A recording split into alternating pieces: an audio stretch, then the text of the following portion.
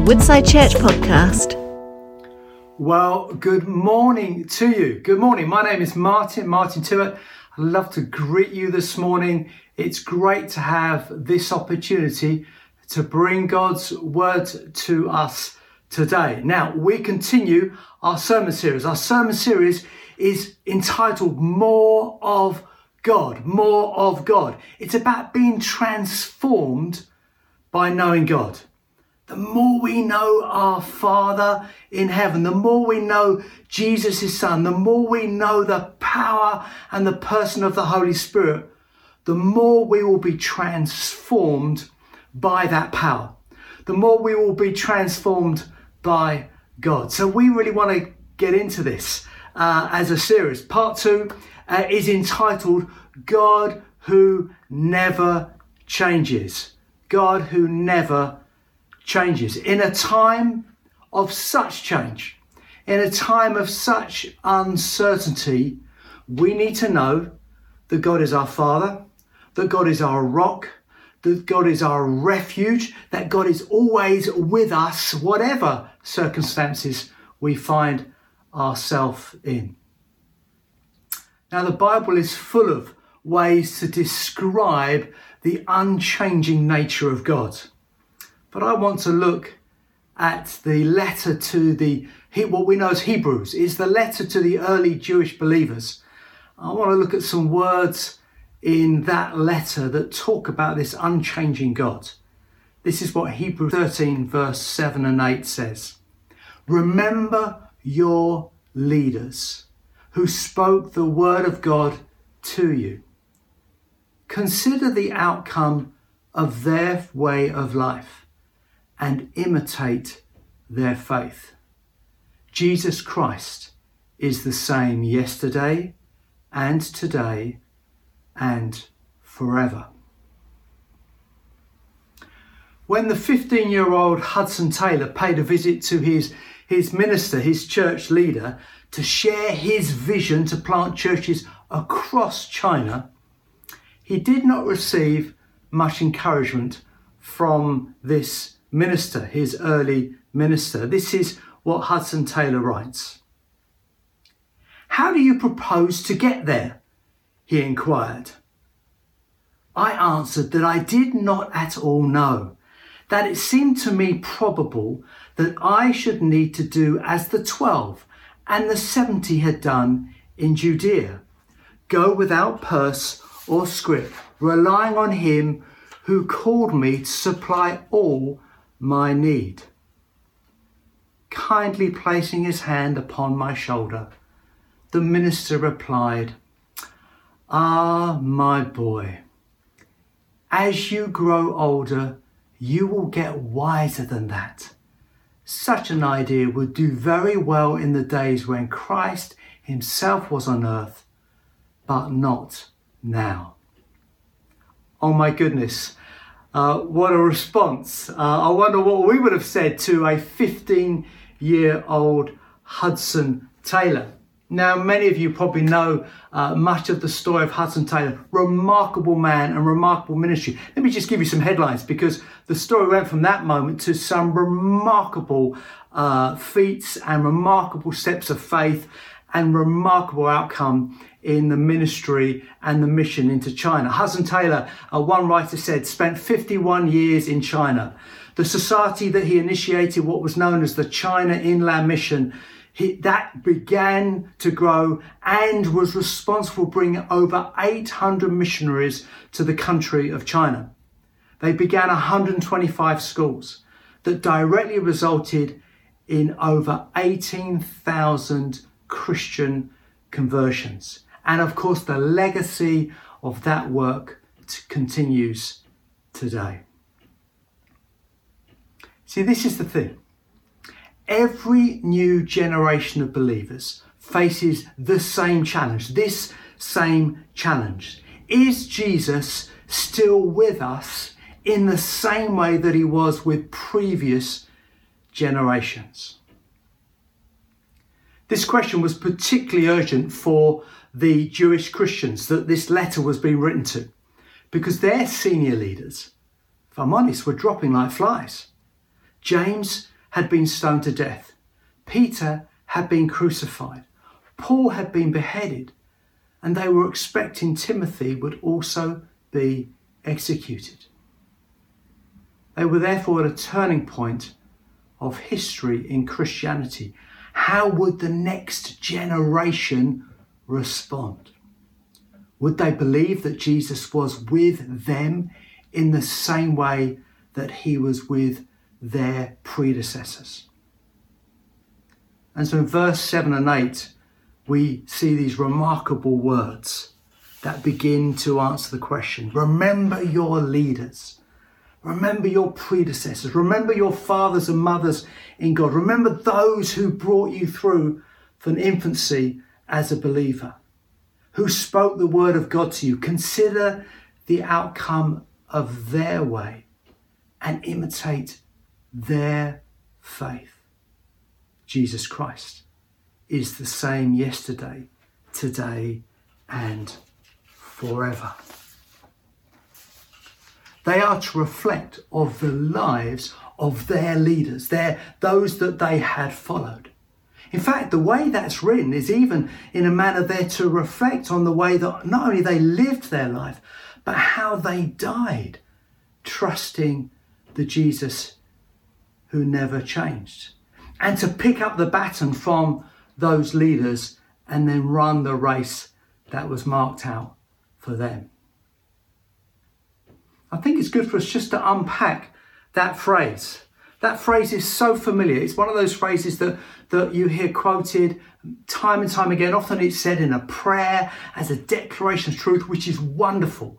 But sometimes those most familiar of phrases are important just to pause and just check we fully embrace and fully understand all that is meant. Firstly, we need to recognize that Jesus is God. His sameness is the sameness of God. Our title for this sermon is The God Who Never Changes. We could have called it The Jesus Who Never Changes. In fact, in the early part of this letter to the Hebrews, it helps us to see that Jesus is actually God. It's important, often very helpful, to look at other parts of the same letter to fully understand what's been written and what's been communicated by the writer. In chapter 1, verse 3 says this: the Son is the radiance of God's glory and the exact representation of his being, sustaining all things by his powerful word. Right at the beginning, the writer says that Jesus is exactly like our Father in heaven, exactly like God the Father. But then he goes on to say more than that. If you read on in chapter 1 in verse 8, it describes an amazing, almost like a dialogue between God the Father and God the Son. And you notice that the word God becomes interchangeable, sometimes referring to the Father, sometimes referring to the Son. Look at these words in verse 8. But about the Son, that's Christ, but about the Son, he says, the Father says, your throne, O God, talking about the Son, will last forever and ever. A scepter of justice will be the scepter of your kingdom. You have loved righteousness and hated wickedness. Therefore God, your Father, has set you above your companions by anointing you with the oil of joy. So when we think of the sameness of Jesus, the fact that Jesus doesn't change, what we're also saying, and the writer of the Hebrews is saying, that Jesus is God. Jesus never changed. God never changed. That's fully interchangeable. And of course, we're beginning to touch into our understanding as God as Father, Son, and Holy Spirit, if you like, the doctrine of the Trinity. Now, that's a big subject, but it's an important subject. And in fact, in this series, David Devenish is going to unpack that for us. It's mind-blowing, but it's really central to our understanding of God. But here we see it unpacked and helpfully underlines that Jesus is God and his sameness is the sameness of God. But what about those three time periods? Yesterday, today, and forever. Understanding the significance of those three time periods and what the writer was meaning by using that sentence is really important for us to grasp.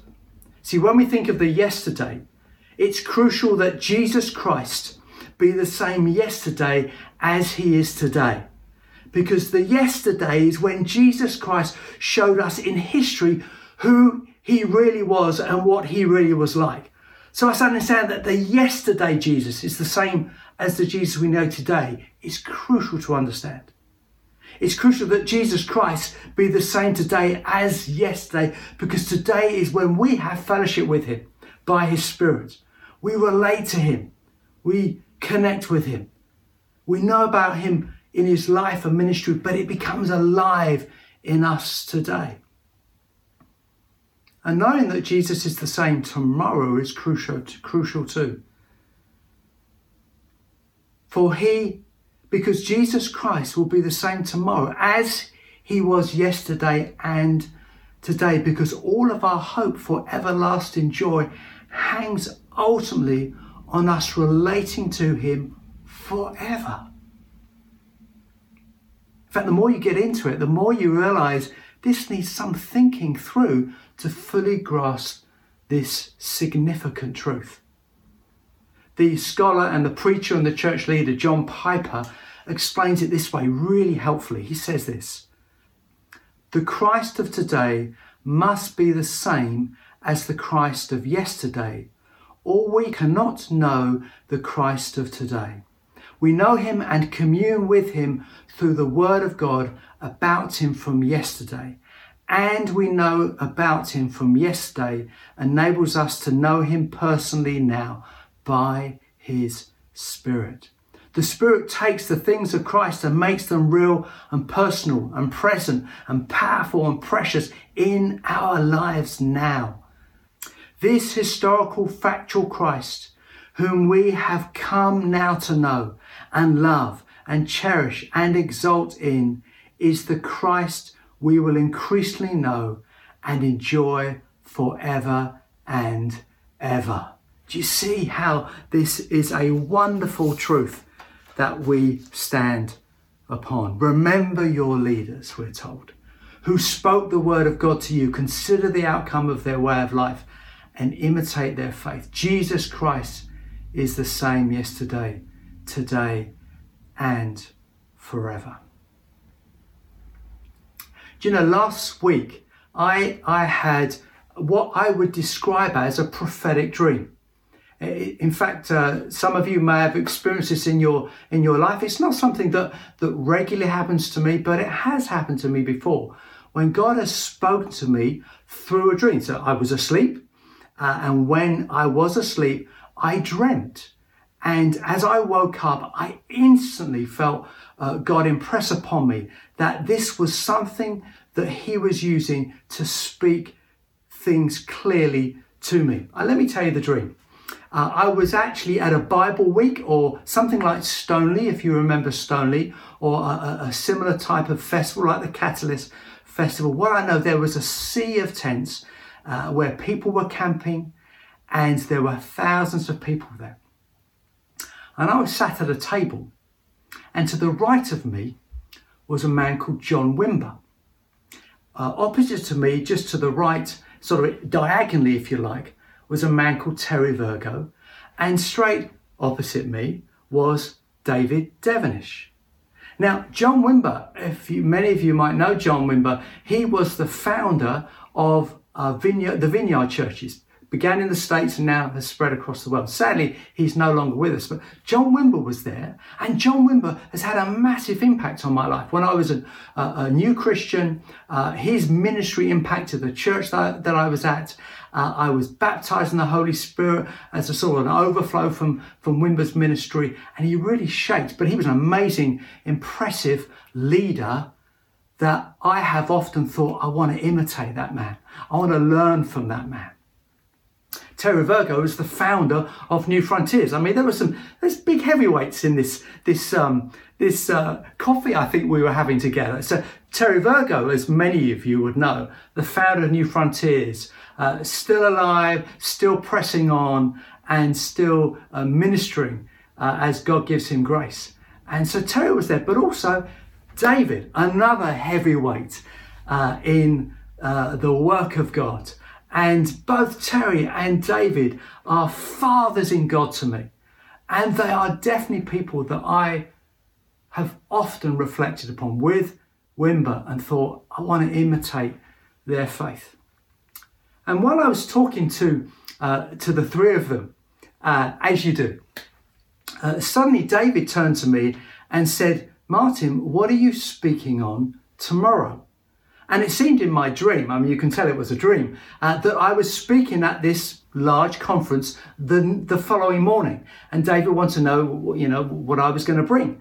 And I remember in the dream, I felt a little bit nervous and hesitated and said, well, I've got two things in my mind, David, but I'm not really sure which one it's going to be. And I said one of them. And then the funny thing was I couldn't remember what the other one was. So obviously it wasn't that important.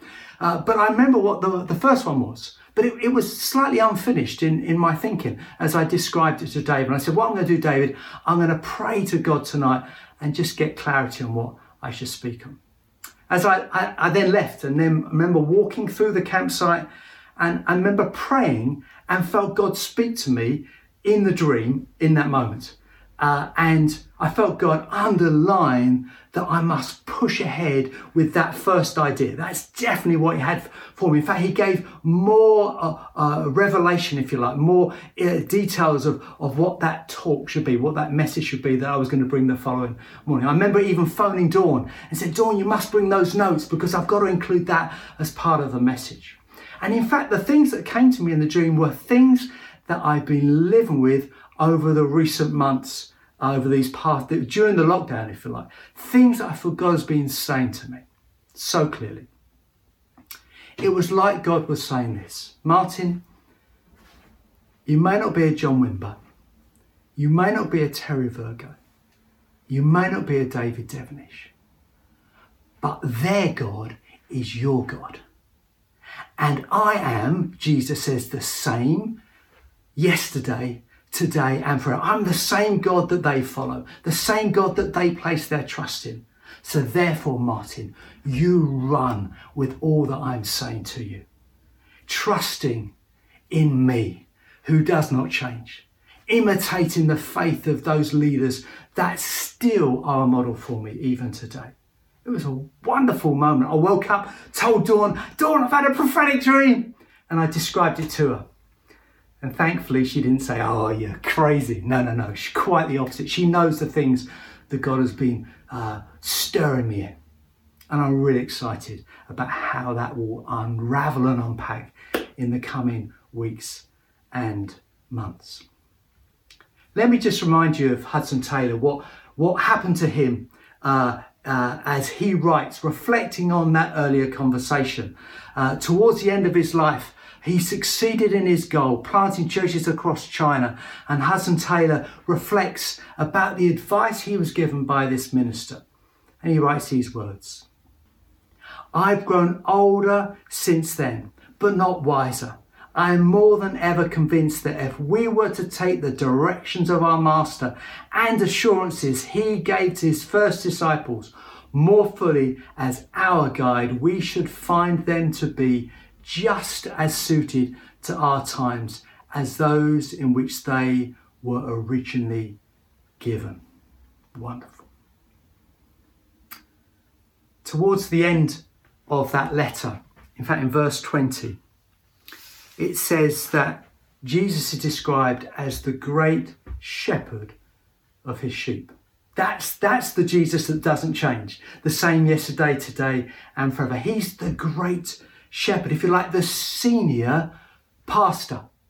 In fact, I don't know if you've noticed, but many churches use that phrase, senior pastor, for the sort of leader of the team. And we've deliberately not used that because Jesus is the senior pastor. Leaders are, I trust, worthy to imitate. I've got leaders that I'm so grateful to God and continually look to imitate their faith. But we imitate their faith in the Jesus who doesn't change, the senior pastor, the great shepherd that we read in Hebrews. The Jesus who is the same today, yesterday and forever is our senior pastor, caring for his sheep.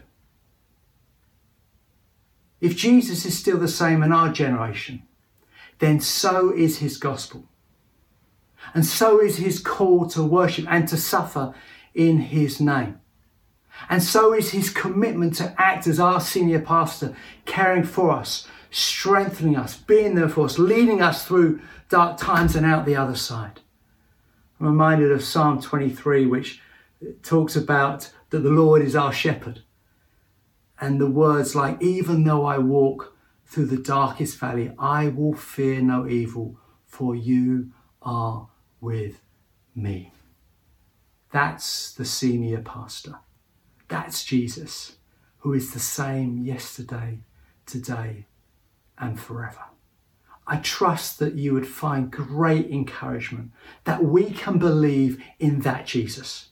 We can take the challenges, the valleys, the dark times that we find ourselves in, and we can draw strength from truth of his story in history, but the life that he brings to us today and the certainty that we will be with him forever. The one who is the same yesterday, today, and forever. God bless you. God be with you. I trust you will know this Jesus and you will know that he is for you and he is with you. Amen. Amen. Thank you.